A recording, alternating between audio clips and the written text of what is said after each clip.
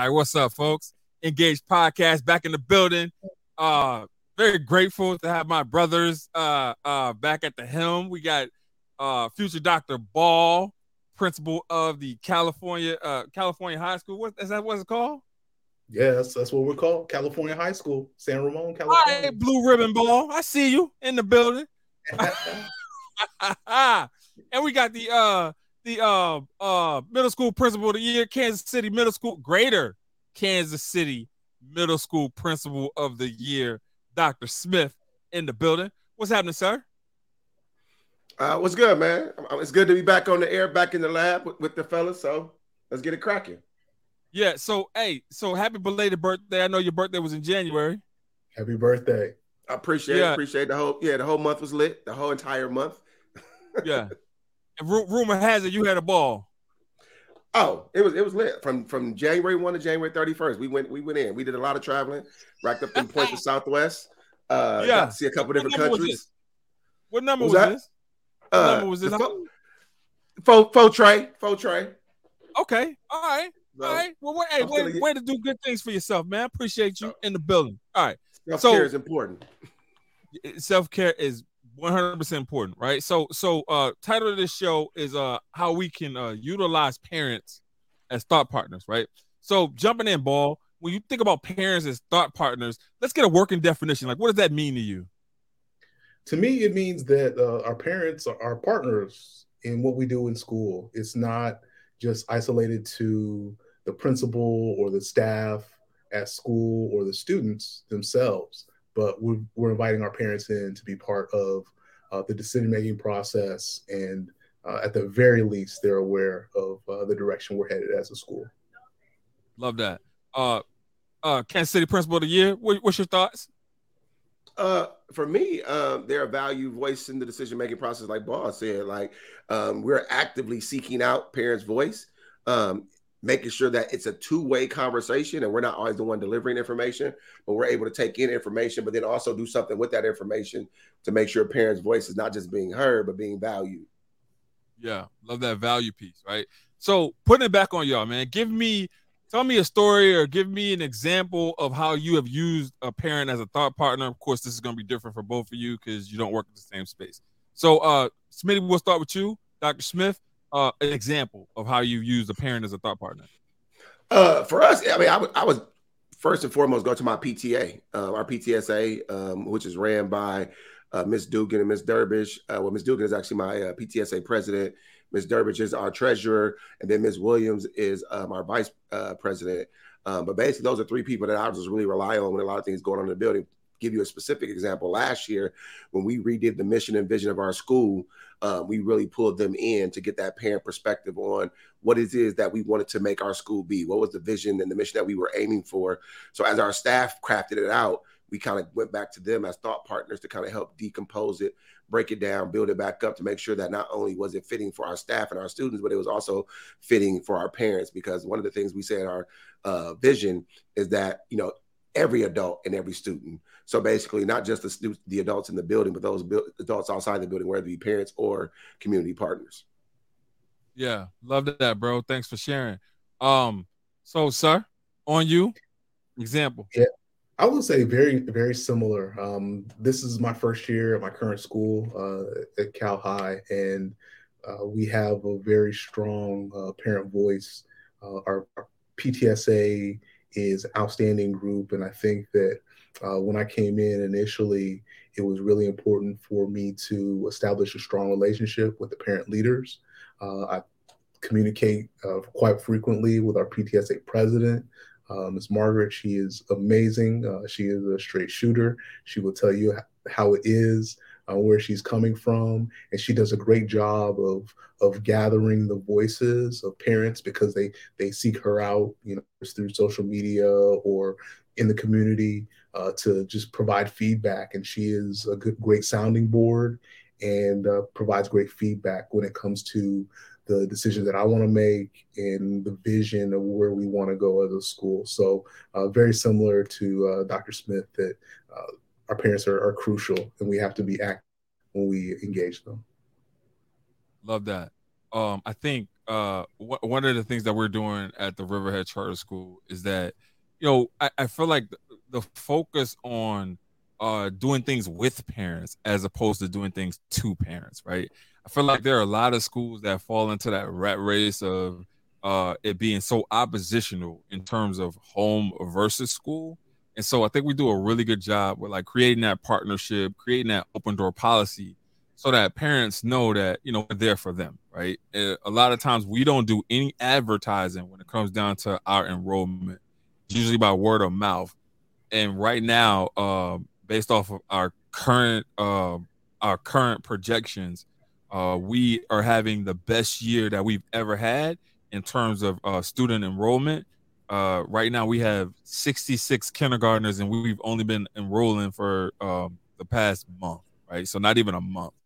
And so we're on pace to have over 250 kindergartners apply for 90 seats, right? So, that it's incredible, and it's a tribute to the fact that our parents, they want the best for their kids, right? So like I'll show the data, right? So like it's no disrespect towards the districts that we get the kids from, but I think this is very important for us to be transparent and show parents like, hey, this is what we're doing. This is what the district's doing. You make your decision based off of what's going to be in the best interest of your family, but I'm going to provide you with all the tools that I can in order for you to make an informed decision, right? And so I think that's how we're using parents as thought partners at our school. But fellas, so, when you jump in, you got a lesson plan, you got an objective. So it's 7 minutes in and we've met our objective. We've already talked about the main focus. But there's some other things that we need to talk about. I got school leaders on here. And the topic we're going to jump into is addressing disrespect as a school leader, right? Because y'all are Black men, and I really want to know like how y'all would react to certain things that we're seeing on the internet. And I feel comfortable in this space with having this conversation with you all because I know that you'll be delicate and you'll talk about it the way that it needs to be talked about. So this is incident one.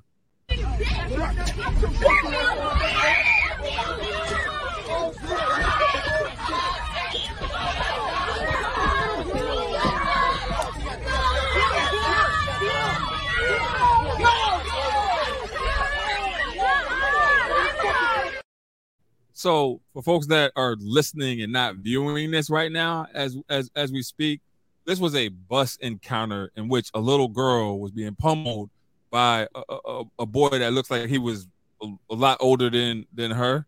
And then it was another little gent that a little dog that jumped in as he was seeing the older kid put his hands on this little girl. And so both of y'all got daughters. Right.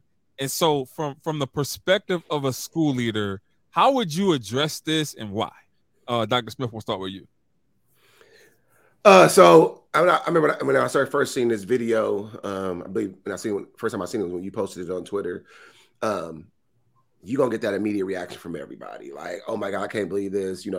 Basically we want a pound of flesh.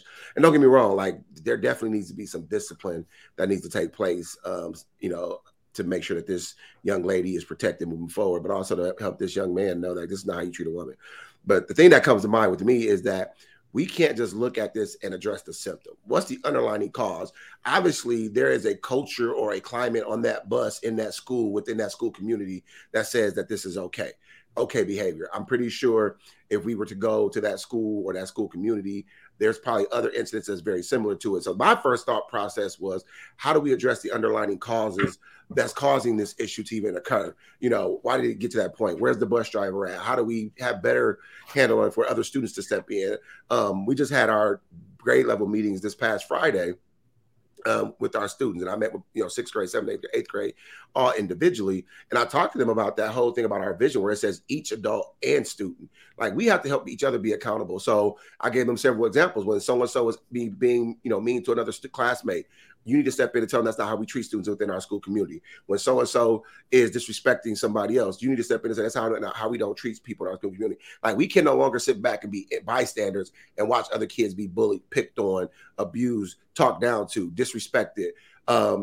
had homophobic comments said to them. Like, it's going to take all of us to be held accountable because there's only 55 of us adults in this building and there's 600 of y'all. So we can't be every place at every time. So how do we empower our students to step up and be leaders in the building to help make sure situations like this don't take place within our own school communities? So yeah, we want to address the situation, that took place, the outcome, but we definitely want to address what was the antecedent that led to this whole situation starting to begin with. Yeah. Thanks for handling that, Dr. Smith. Future Dr. Ball, sir. How would you address it? I love that approach that Dr. Smith takes on as far as being able to empower students. I think that's a huge thing. I think when our students know that we have their back and that if they do stand up, if they step in the gap when there's no adult there and they're doing the right things, they know that we're going to have their support. That's going to lend itself to that. I was thinking a lot of the same things that Dr. Smith was thinking as well. Where is that bus driver? I mean, a lot of times for us as school leaders, we're hearing about these things after the fact. And, we have to piece together, kind of what happened. And that is important for us to do because we're the ones that are going to be called to account when it comes to that. We just went through some training here in our district about, the investigation process and what we need to do in order to protect our students, in order to protect staff and protect ourselves. So that's one of the things that I was thinking about. Okay, what steps, would I take? Who am I talking to? Who am I calling? Parents, the bus driver, the supervisor for that bus driver. What training has that bus driver received? What training have the rest of those students received in order to keep everyone safe? Because I just had a conversation with some students earlier today around leadership, and we're all leaders. We all have a responsibility to take care of one another. We can't just sit by and watch something like that happen or take out our camera phone and film it when someone is in distress. Obviously, we don't know exactly what led to that, but the bottom line is we can't be taking out our phone as the first response. We need to step in and keep each other safe. Yeah. And so, I'm not going to lie. Listen, I'm glad that y'all are here and I'm glad y'all had that well-rounded response. But if that's my daughter that's being assaulted like that, right? I don't give a shit about a root cause analysis if that's my daughter. And so you're going to have a dad that's going to come up and that's going to give y'all hell because at the end of the day, that's his daughter that just got assaulted, physically assaulted, right? And so in thinking about that, right, is that still the same approach? How do you, okay, better question. How do you talk to that irate dad that is his number one job in the world, besides being a husband, is to be a protector of his child, right? How do you have that conversation with dad? Future Dr. Ball, we'll start with you. I think you got to come in with a level of humility. I mean, because, putting myself in that same position, I'd be on 10 as well, coming for that principal, coming for whoever is in that school and running it. And, I got to stand right there and take that brunt initially and let him get it all out. Obviously, not too far, but receive part of that. Because that's part of the job.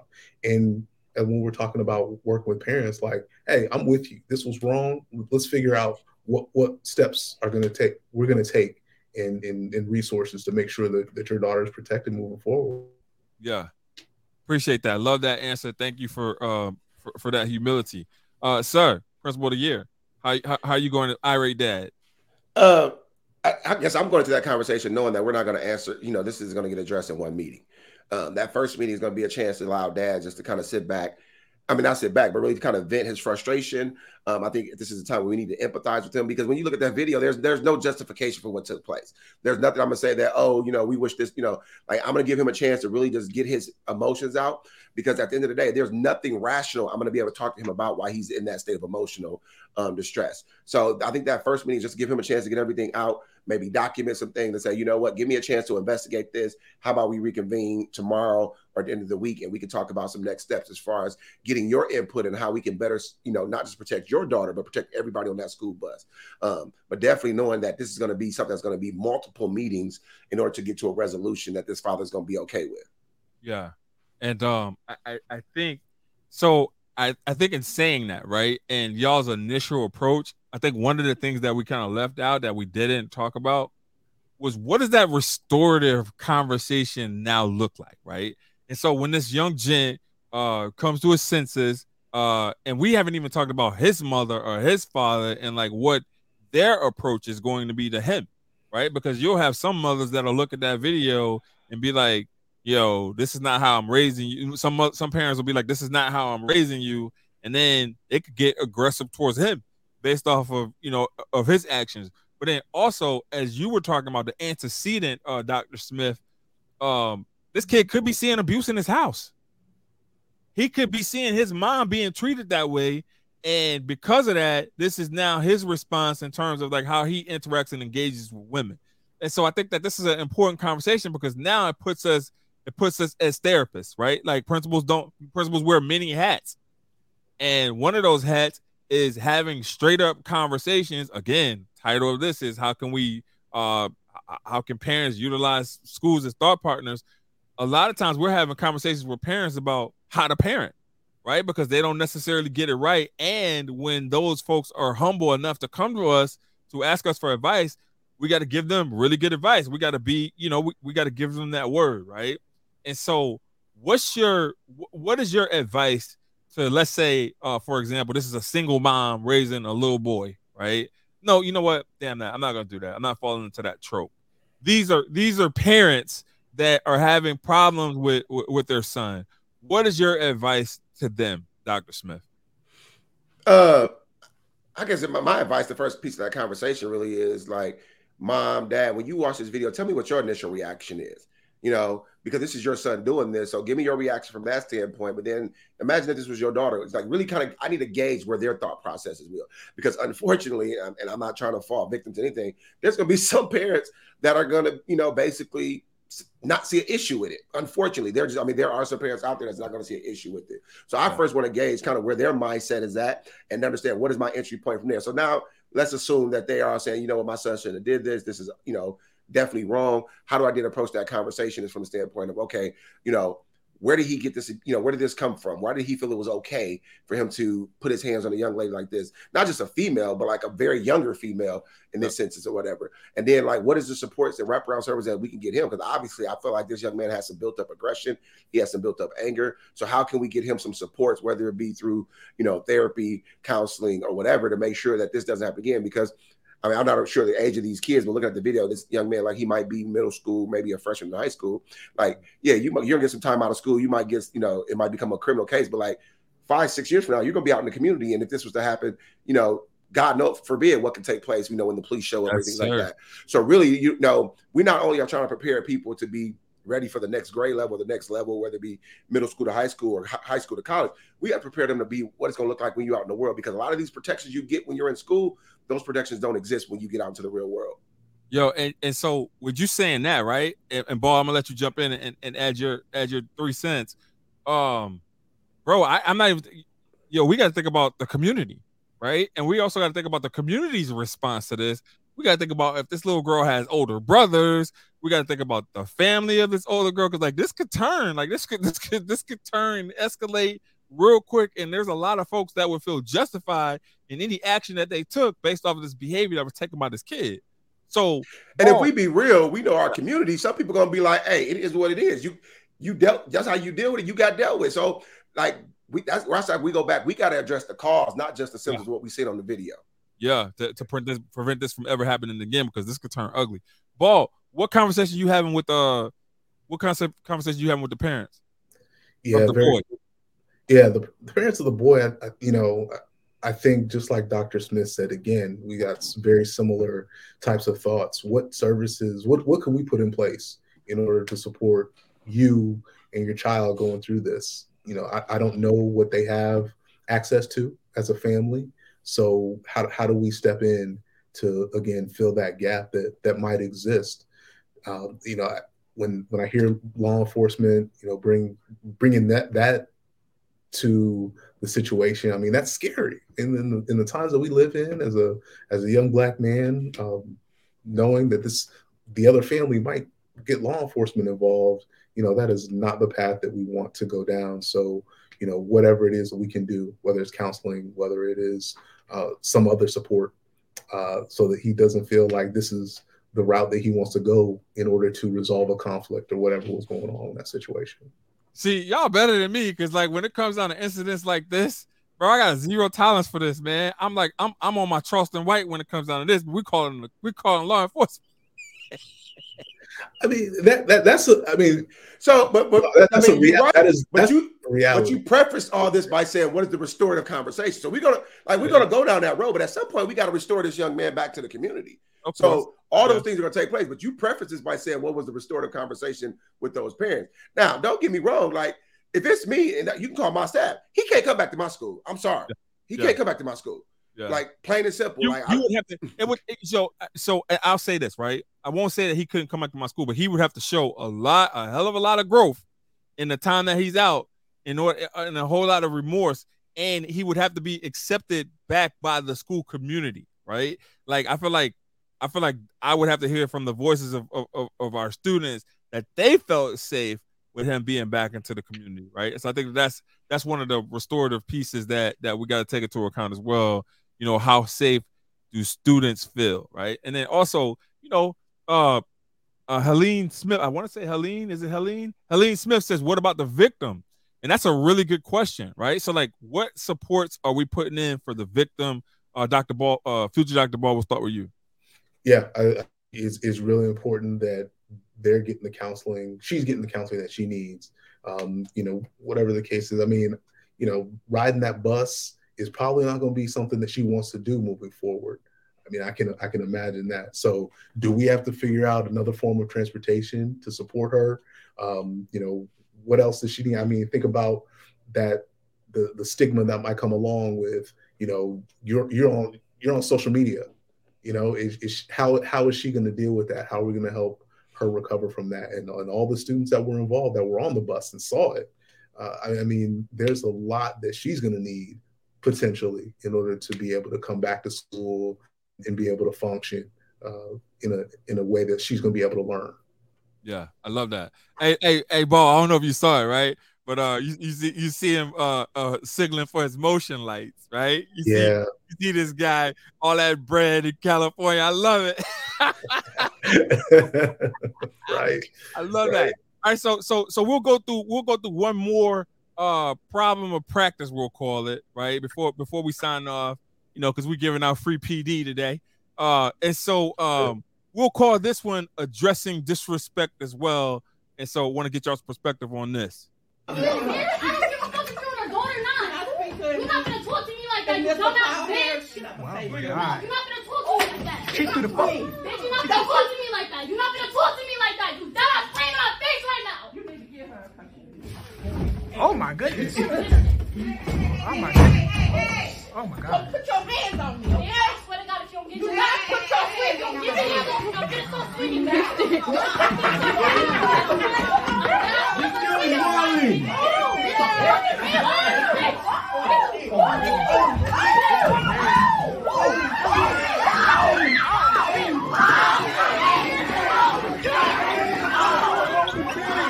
Oh God damn!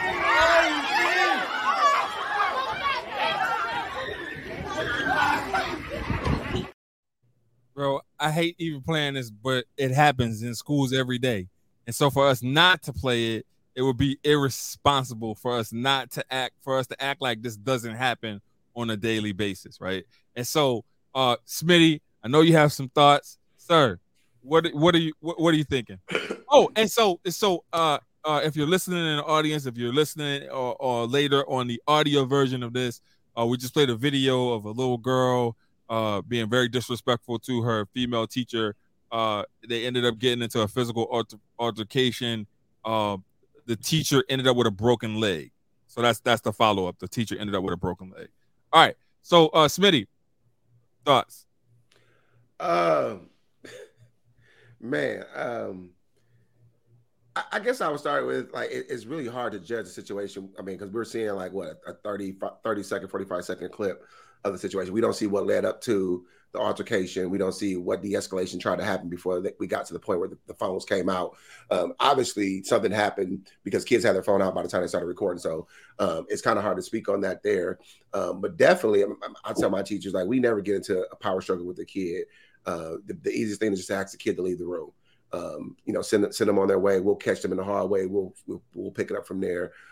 Or you call for assistance, but like never get into a back and forth with a student. I mean, definitely you never want to put your hands on a student. If a student's trying to leave the classroom, let them leave. Like, do not ever block a door and tell a kid they can't leave a classroom or anything like that. So it's very hard to speak on it, not knowing exactly what escalated the whole situation.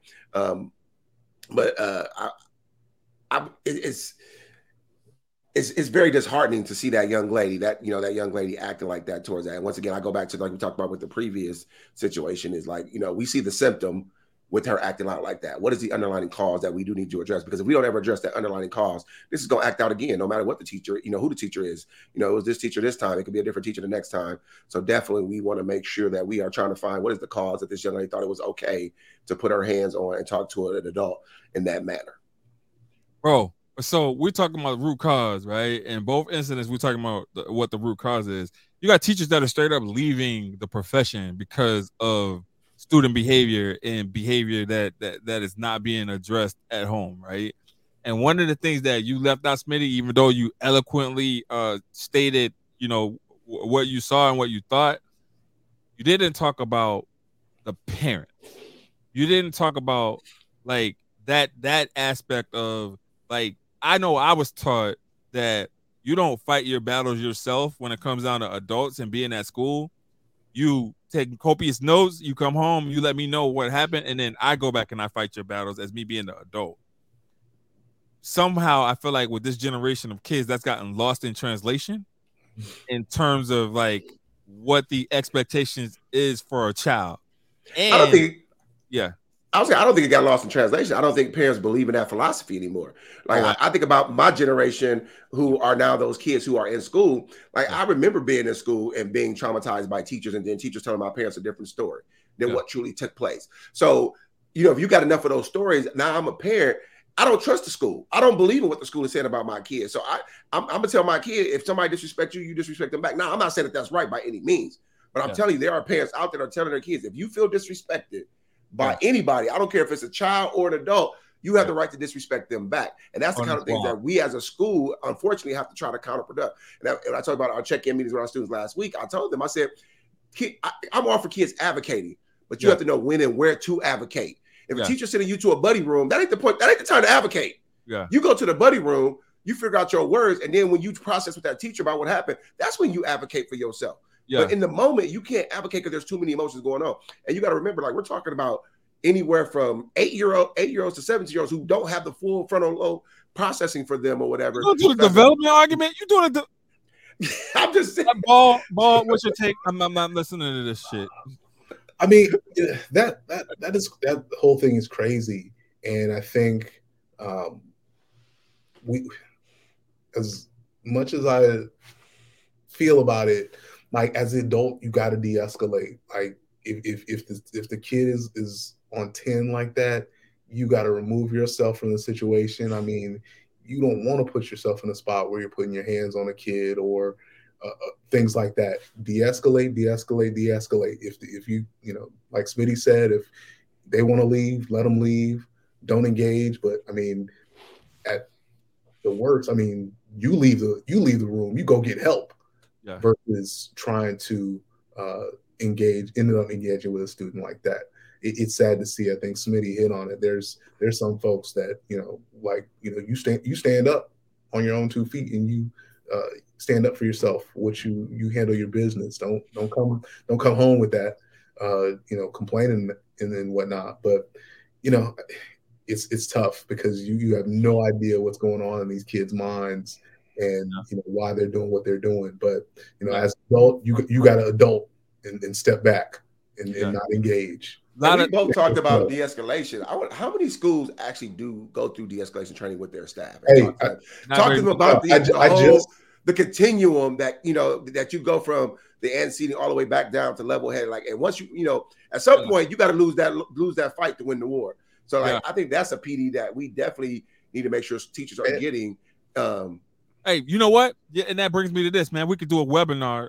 We could do a webinar on de-escalation, right? And just put it out free PD or whatever, just so that folks can know, like in instances like this, how to de-escalate.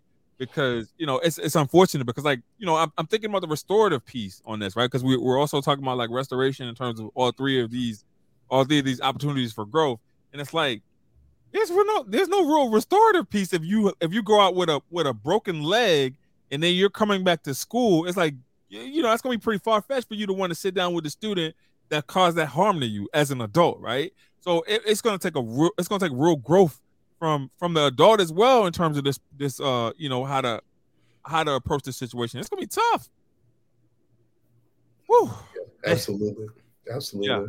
Yeah, but if you're listening to this podcast, watching this podcast, and you're a teacher, you're an educator, if there's any feedback that we can give to you right now is keep your hands as far away from these students as humanly possible. Don't get into a struggling match with these students. Walk away. It's okay to walk away. It is okay to walk away, right? You go get the building leader, you go get the dean, you go get whoever you need to get in order to handle this situation, right? And that's how we roll with it. We are not trying to get into no battles with no teenagers. We're not trying to do that at all. And also, man, we got to take into consideration, these kids are 2 years removed from school. Their interactions with their peers has become a lot of the social media interaction. So it's like, all right, let me put on for you so that, we can go viral. We can do all these things and whatnot, man. I feel like if we don't